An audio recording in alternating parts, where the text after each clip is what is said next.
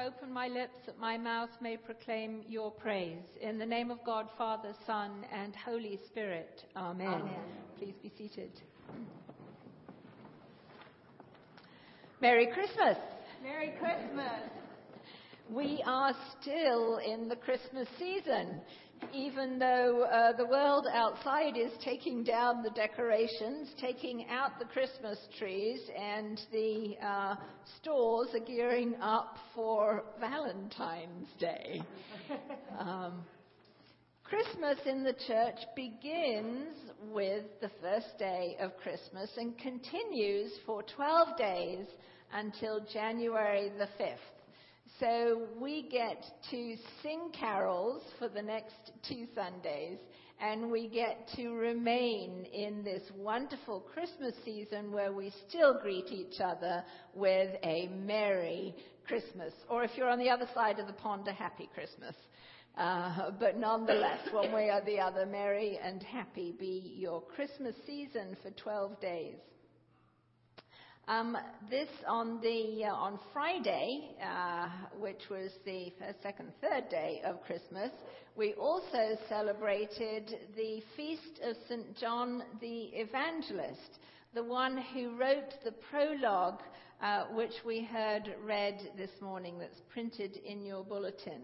It's just a soaring piece of literature and theology. It is so beautiful. In fact, his whole gospel is just so beautifully written. The imagery in it is absolutely amazing. It's very different than the synoptic gospels. It's probably, truth to tell, my favorite gospel. These images of darkness and light, and it's John's kind of reflection on his time with Jesus. It's probably the latest of the Gospels that was written. And so he's had time to think theologically about that which he knew in person. And so as we go into opening up and looking at this beautiful prologue, I want to start with this collect for St. John the Evangelist.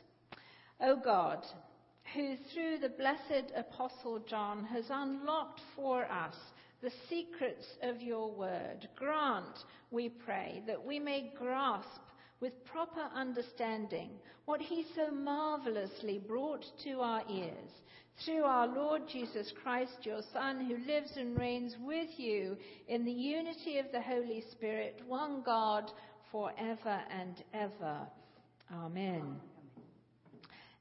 Soaring is just a wonderful word to describe what John does in this gospel. It truly soars on so many levels, and it's perhaps why the early church chose the symbol of the eagle to represent this evangelist. The others all have symbols as well, depending on that which comes through in the gospel. And I think John's gospel truly soars, so the eagle is very appropriate for the sign of this evangelist. And such was the prologue deemed of such high esteem in the medieval church that people actually had it written out and then placed in amulets on their bodies. That this was truly a wonderful piece of literature. And it really encapsulates the entire gospel. Especially perhaps where we hear, he came to that which was his own, but his own did not receive him. Yet to all who received him, to those who believed in his name, he gave the right to become children of God. See, chapters 1 through 12 in John's Gospel has been called the Book of Signs, and those chapters recount the rejection of his people, that they reject Jesus. He is rejected by his people in these chapters 1 through 12. Chapters 13 through 21 has been called the Book of Glory. And that is the recounting of those who come to know Jesus and accept him as who he is. finally through his death, resurrection, and ascension. But not only is it really, in a way, a summary of his entire gospel, it also gives us this wonderful, deep, deep insight into who is this baby who is born on Christmas. Who Jesus is, who he is in relation to God, and who he is in relation to the world. And we can divide this prologue up into 4 different stanzas, if you will. And the first one begins, "In the beginning was the Word, and the Word was with God, and the Word was God. He was in the beginning with God." You notice that in the beginning bookends that whole little stanza in there. And what does that take us to? John knows what it takes us to. It takes us right back to the very beginning of the Bible, to Genesis 1. In the beginning, God created. Because he goes on to say that the Word, who is in the beginning, was that through which God created all things. But also he wants to state very early on in this gospel that in the beginning was the Word, and yet this Word is returning to his creation to recreate it. The initial creation, as it was fallen, is recreated through the same Word who created it in the first place. The Word exists from before time, before creation. The Word was with God and was God. I live down in the Dr. Phillips area, so my journey takes me most days on I-4, unless I come up the back way on John Young or one of the other back ways I have. But I-4 is pretty much my journey up to Good Shepherd. And a few months ago, there was a big billboard there that was up for quite a long time that said, "Find Jesus in the Quran." And indeed, you actually can find Isa, which is the Muslim name for Jesus, in the Quran. But Isa in the Quran is a prophet, a human prophet. But John makes it quite clear that this Jesus is the Word. And the Word was with God, and the Word is God. The fullness of the divinity that is God is possessed by this Jesus. In other words, he is not merely a carpenter's son. He is not merely a prophet. He is God with us, Emmanuel. And Jesus says, "I and the Father are one. If you have seen me, you have seen the Father. Before Abraham was, I am." And John says, "He is greater than I am because he existed before me." And yet John was born first, they're cousins. But he knows that this is not just a human cousin. He is human, but he existed before John was even born. The Word, in the beginning, was the Word. And the Word was with God, and the Word was God. Then we go into the second stanza. All things came into being through him. The Word is God's expression of creation, creating. And without him, not one thing came into being. Everything that is created by the Word. What has come into being in him was life. And the life was the light of all people. The light shines in the darkness, and the darkness has not overcome it. The Word was never created. The Word is co-eternal with God and is God. all created things came into being through him. So when Jesus walks the dusty streets of Galilee and Judea and heals and teaches, it is God's word, and it is God who is healing. The fullness of the divinity is in Jesus, and he knows that he is coming to a world filled with darkness. And it is not a neutral darkness. It is a hostile darkness.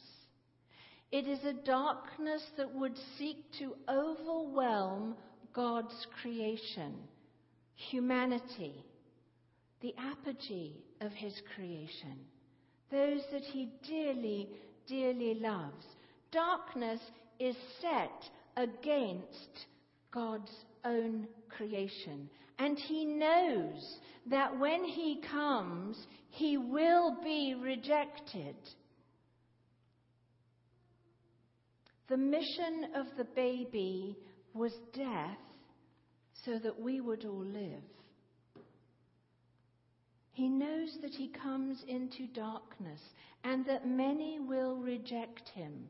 But he comes anyway because of his great love. He comes into the darkness to extinguish it. You know, darkness is the absence of light. Where light comes, darkness disappears. There is no more darkness. And so the light in him was life, and the life was the light of all people. The light shines in the darkness, and the darkness has not overcome it.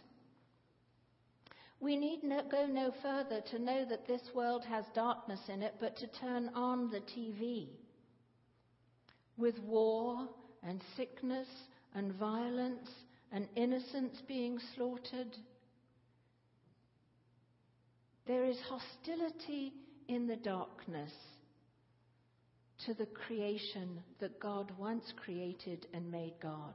It is why he comes to recreate. But we try and change the world in our own terms.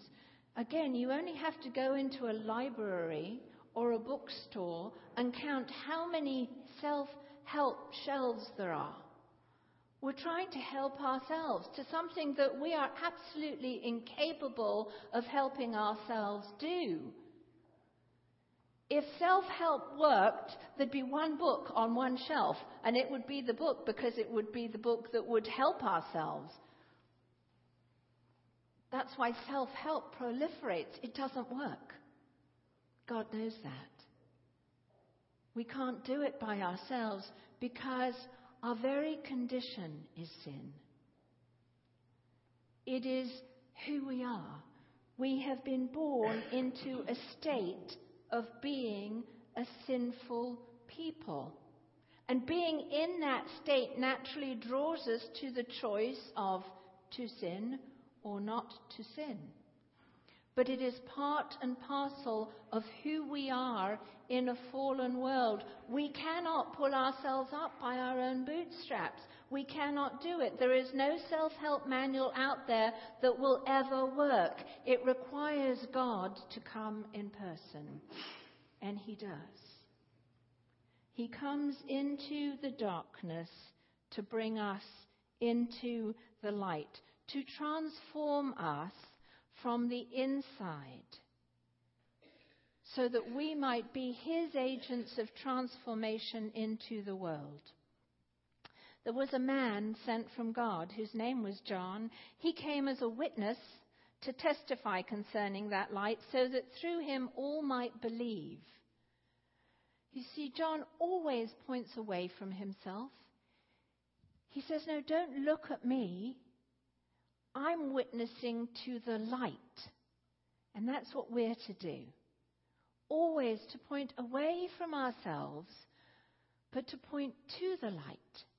The true light who extinguishes the darkness.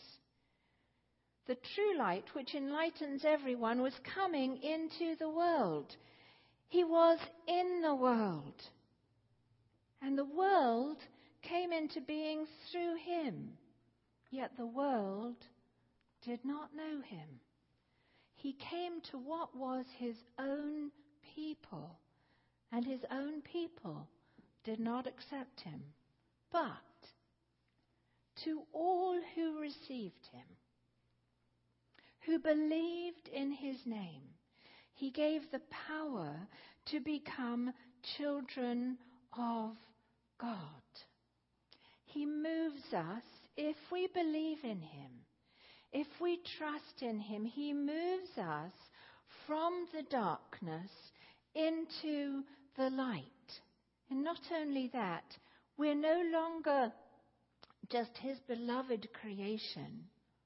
He moves us to his family, to his children, so that we become truly sons and daughters, children of God, and therefore can call him dearest, dearest Daddy.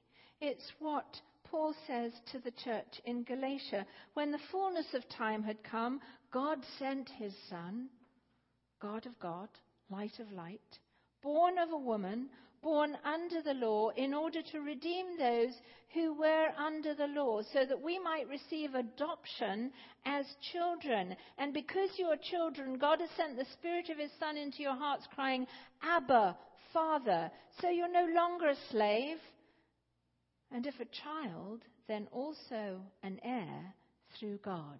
See, we're brought into God's family through baptism, through belief in Jesus. If we receive Christ and believe in his name, we are pulled out of the darkness into the light of Christ. But some choose to remain in the darkness. It is the way the world is. The darkness has a draw. It's hostile. And yet it can draw people to remain in the darkness. There's a story of a man who recounts what happened to him as a teenager with some of his friends. They were out very late at night. They weren't getting into mischief, but they shouldn't have been out that late at night.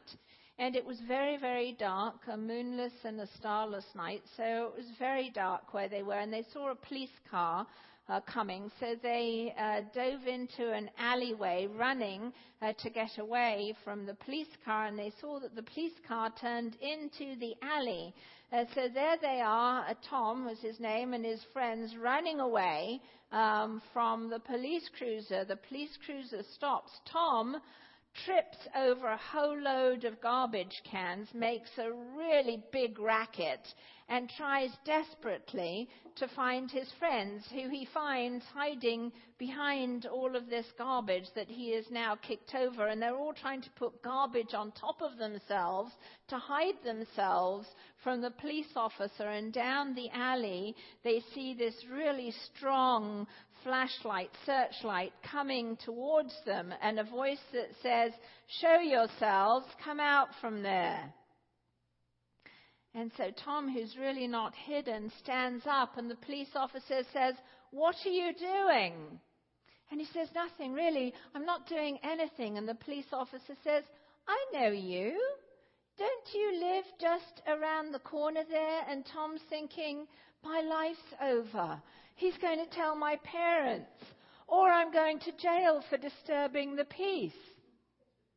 And absolutely petrified, he's shaking in his shoes.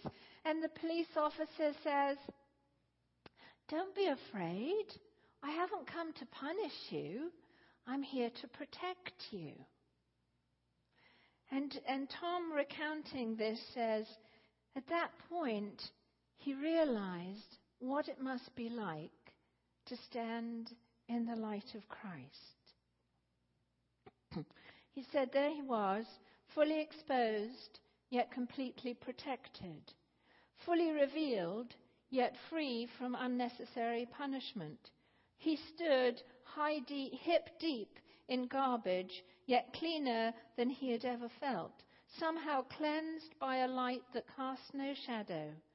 In that moment, he saw something of what it means to stand in the presence of Jesus Christ, who is full of truth and full of grace.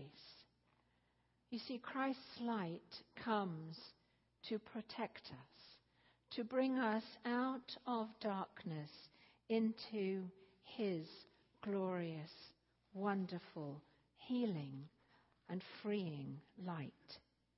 And the Word became flesh and dwelt among us, full of grace and truth, and we have seen his glory, the glory as of a Father's only Son. From his fullness we have received grace upon grace. See, John uses the word there, dwelt among us.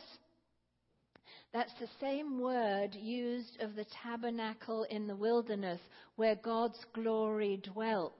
In the wilderness wanderings of his people, he is now tabernacling amongst us in flesh, God enfleshed, in human form. Not just as a concept. The word doesn't come just as a concept amongst us. The word enfleshes and comes to us as a person, in the person of Jesus Christ, not a mere carpenter, not a mere prophet.